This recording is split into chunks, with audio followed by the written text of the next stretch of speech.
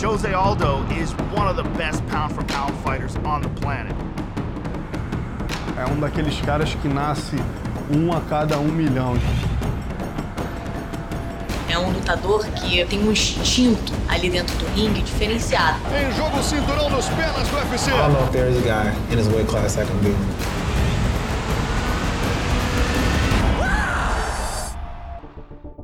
Anytime you talk about Jose Aldo, you think about those horrible kicks to the legs that he has that can finish fighters. Those leg kicks are vicious. His incredible mix of Muay Thai techniques, his vicious punching power, and his incredible world-class ground game. Ele luta com atletas oriundos da luta olímpica que ganharam vários campeonatos e não derrubam o Jose Aldo.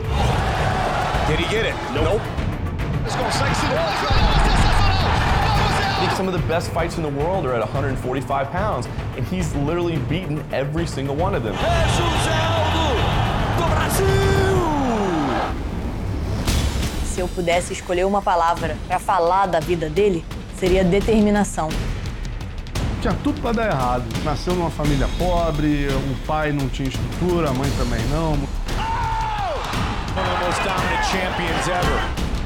A força de vontade que ele tem para superar desafios é uma coisa incrível. But a fierce, competitive, and dangerous champion.